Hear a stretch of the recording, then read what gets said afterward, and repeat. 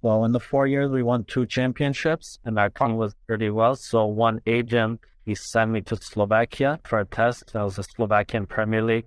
The team was called FC Vion, and I was there 2 weeks preseason. Then I did good, and we went to Turkey for more preseason. And from there, I signed with the team. I was there a few months, like 5-6 months. And that was probably the best experience playing in a European top league. So that was probably the best. You're listening to Hawk Talk, a podcast all about the origin stories of the most interesting people in the world. Today, you know our guests as famous athletes, authors, and entrepreneurs. But there's so much more to the story. Let's get into today's interview with your host, Eric Huberman.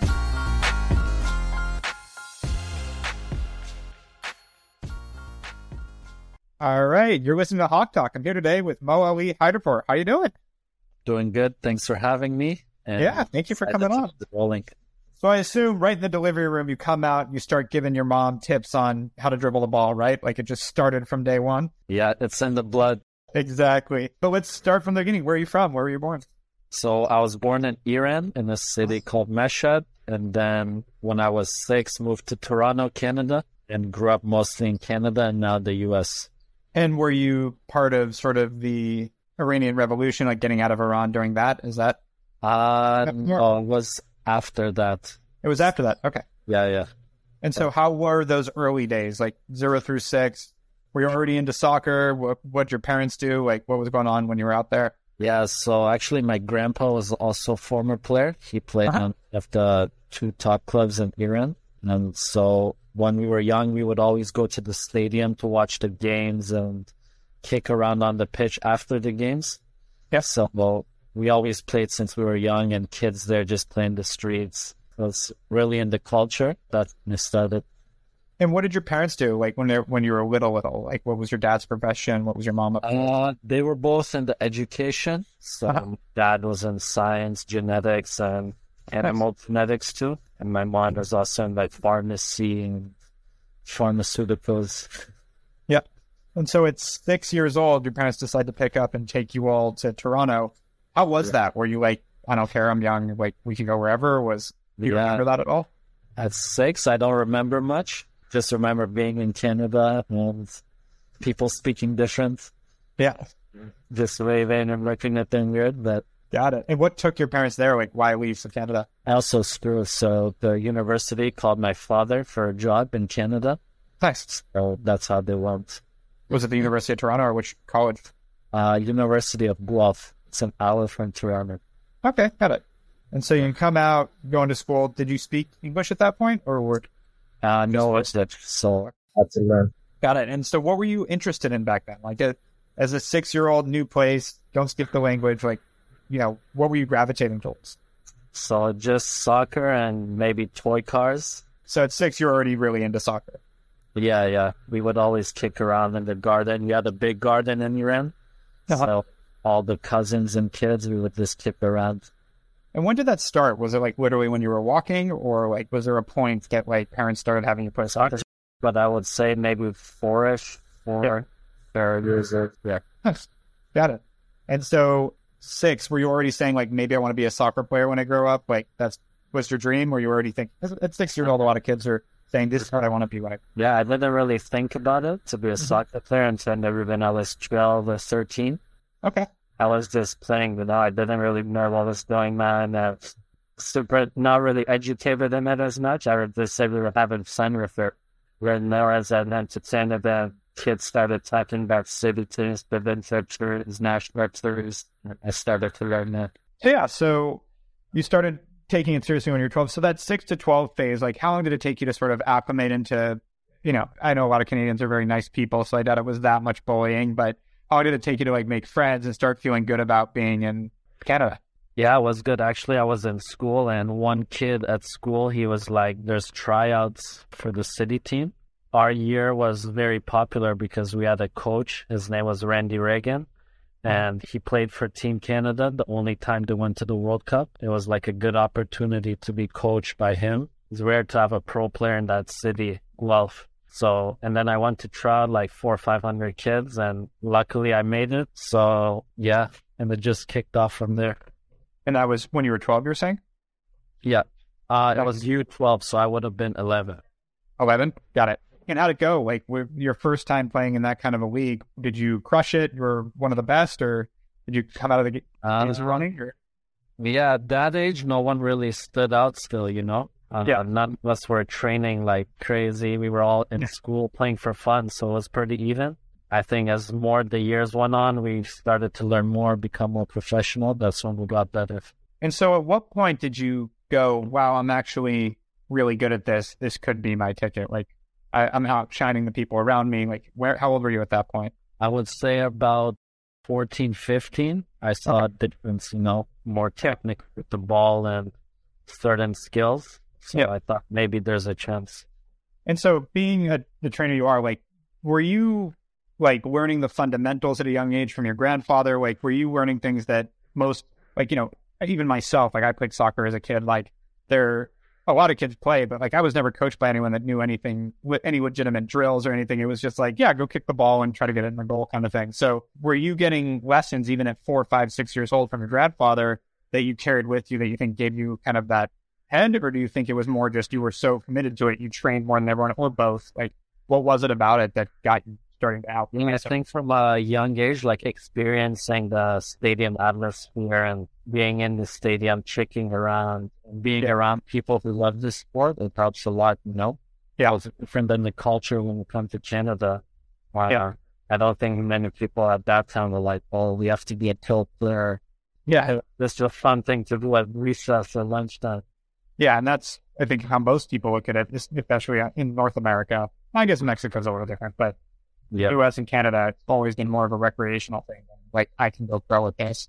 And so, all right, so at 14, 15, you start realizing I'm really good. How does the progression work in terms of, in Canada, like the league? So, like, you were playing that city team. Where did you kind of go from there? How did you advance? So the levels in Canada is 3 to 4 levels at that age when we played. There was like level 2, level 1, and then the top level was OYSL, Ontario Youth Soccer League. So we were League 1 at 11 years old, and actually the first season I think we won. So we went up to the top division, and yeah, we were lucky at that age to go to the top, and people were watching our players. So a lot of our players ended up in the Team Canada or other places in the youth teams. Nice. And how about you? Where'd you end up from there? From there, actually, I played until 14, 15, and then that's when I joined the Canadian Soccer League at the time. So that was like Canada's pro league. You're 15 playing with grown men. Is that what I'm hearing? Yeah, but the team had 2 teams. So we had a reserve team and the first team. The first team was like 20 to 38-year-olds. But some days we would train together, you know? Yeah. So it would be a 15-year-old kid training with the adult team. Yeah. And yeah, from there I stood out and I got called up to the first team. So how old were you with the first team? I was 16. Wow. Okay.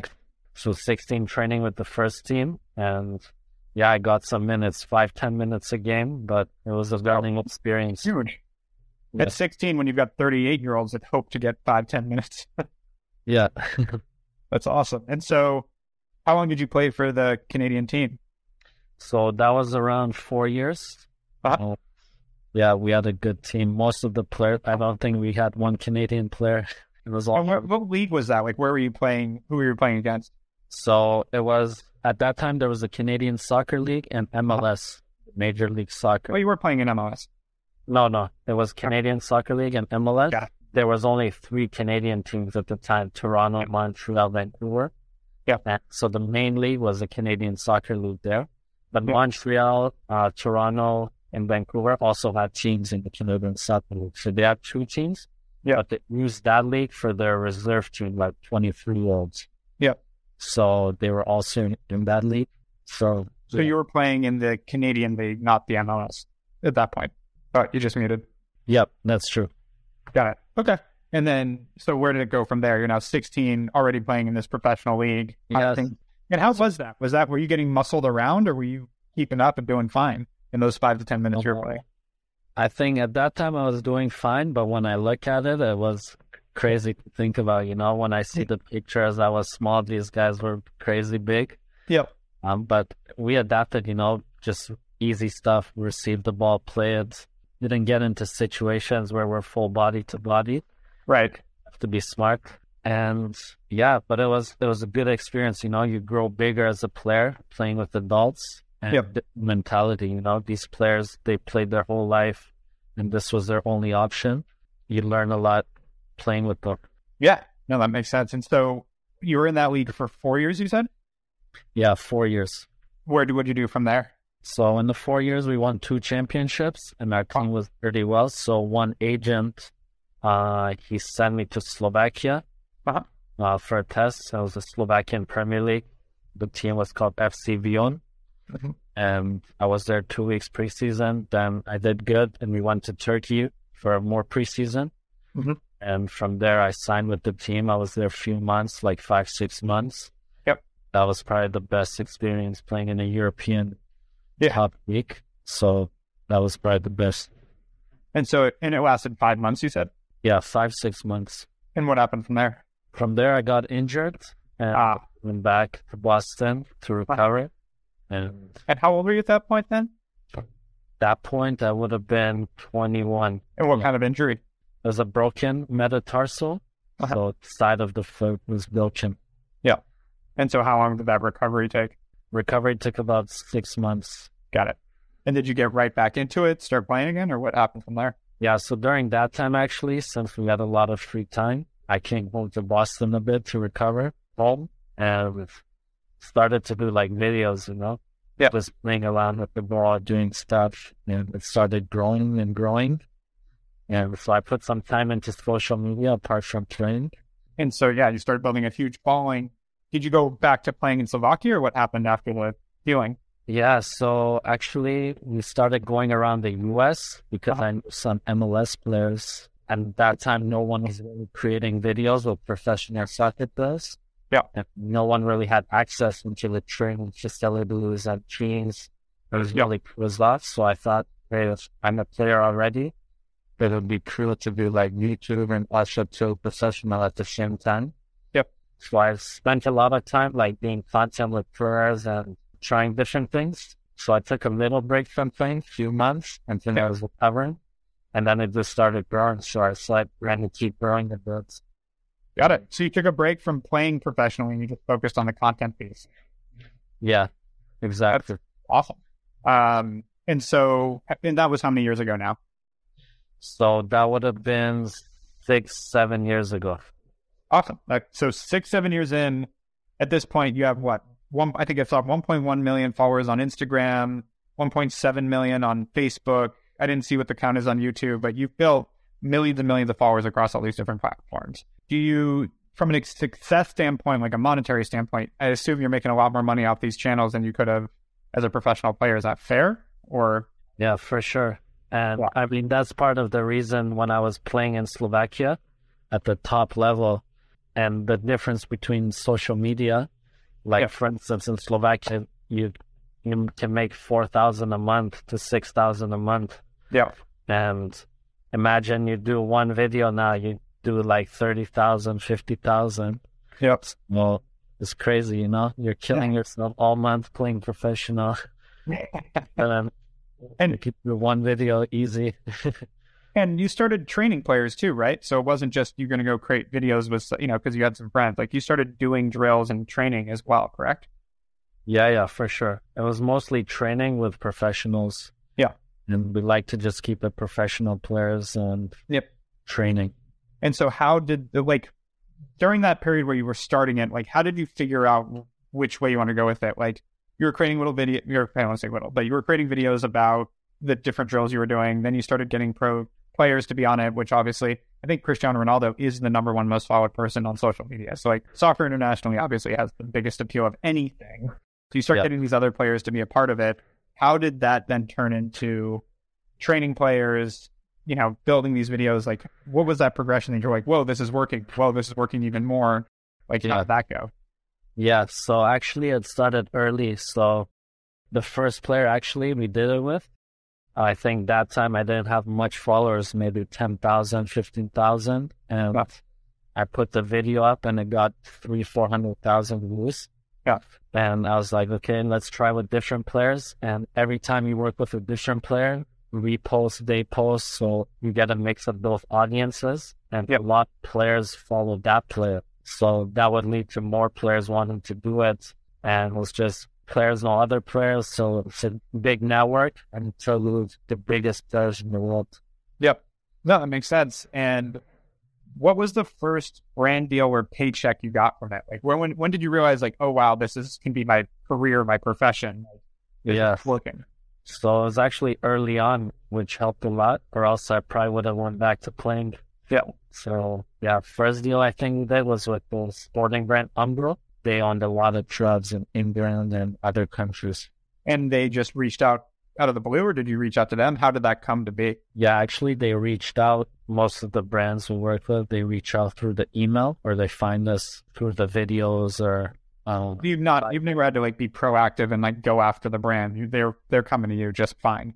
Yeah. As of now, mostly the brands, they just message me, you know. Was there a period where you ever had to hustle to get someone to pay you, or has it always been inbound? I think it's always been for us. It's coming in.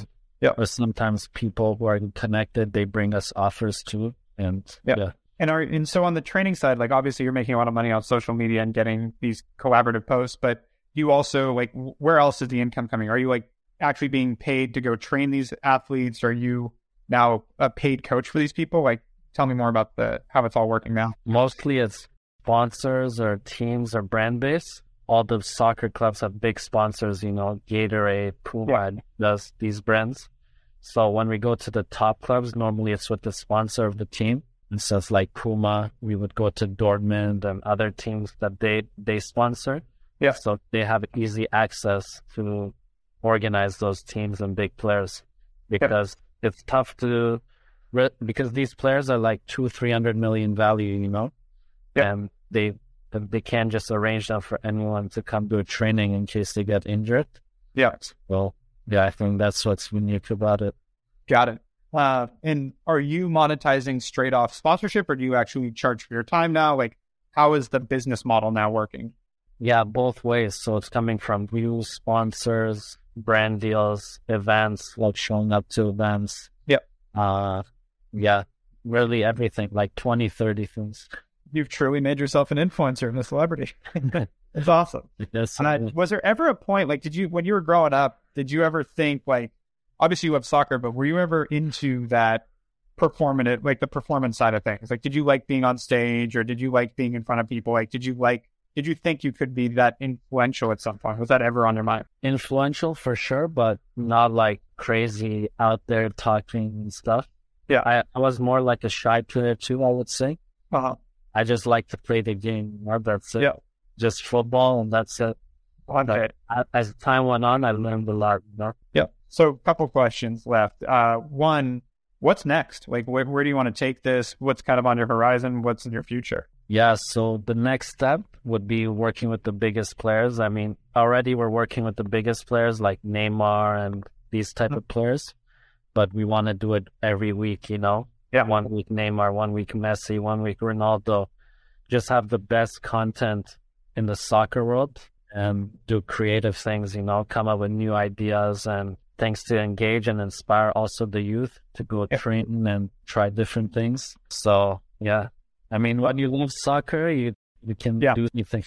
Wow, it's amazing. And so on that note, what would be one piece of advice you'd have for someone aspiring to reach their goals, whatever that might be, whether it's to be a professional soccer player, top in business, top in music, whatever their field is?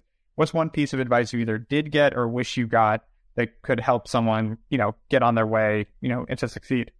Yeah, I would say first, patience. When you do something, be consistent, you know, keep doing it and see what's working, what's not, and go a lot of days. Some people maybe do something 1 or 2 months, it's not working.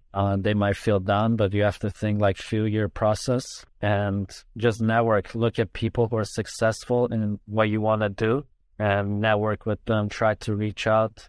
If they don't respond, try other people, you know. You message 500 people, one person responds and something happens. So you just have to keep focused and driven. Persevere. I love it. Well, Mo Ali, this has been awesome. Thank you for coming on Hawk Talk. Thanks, Eric. You've been listening to Hawk Talk, To ensure you never miss an episode, subscribe to the show in your favorite podcast player. If you're listening in Apple Podcasts, we'd love for you to give us a quick rating for the show. Just tap the number of stars you think this podcast deserves. Thank you so much for listening. Until next time.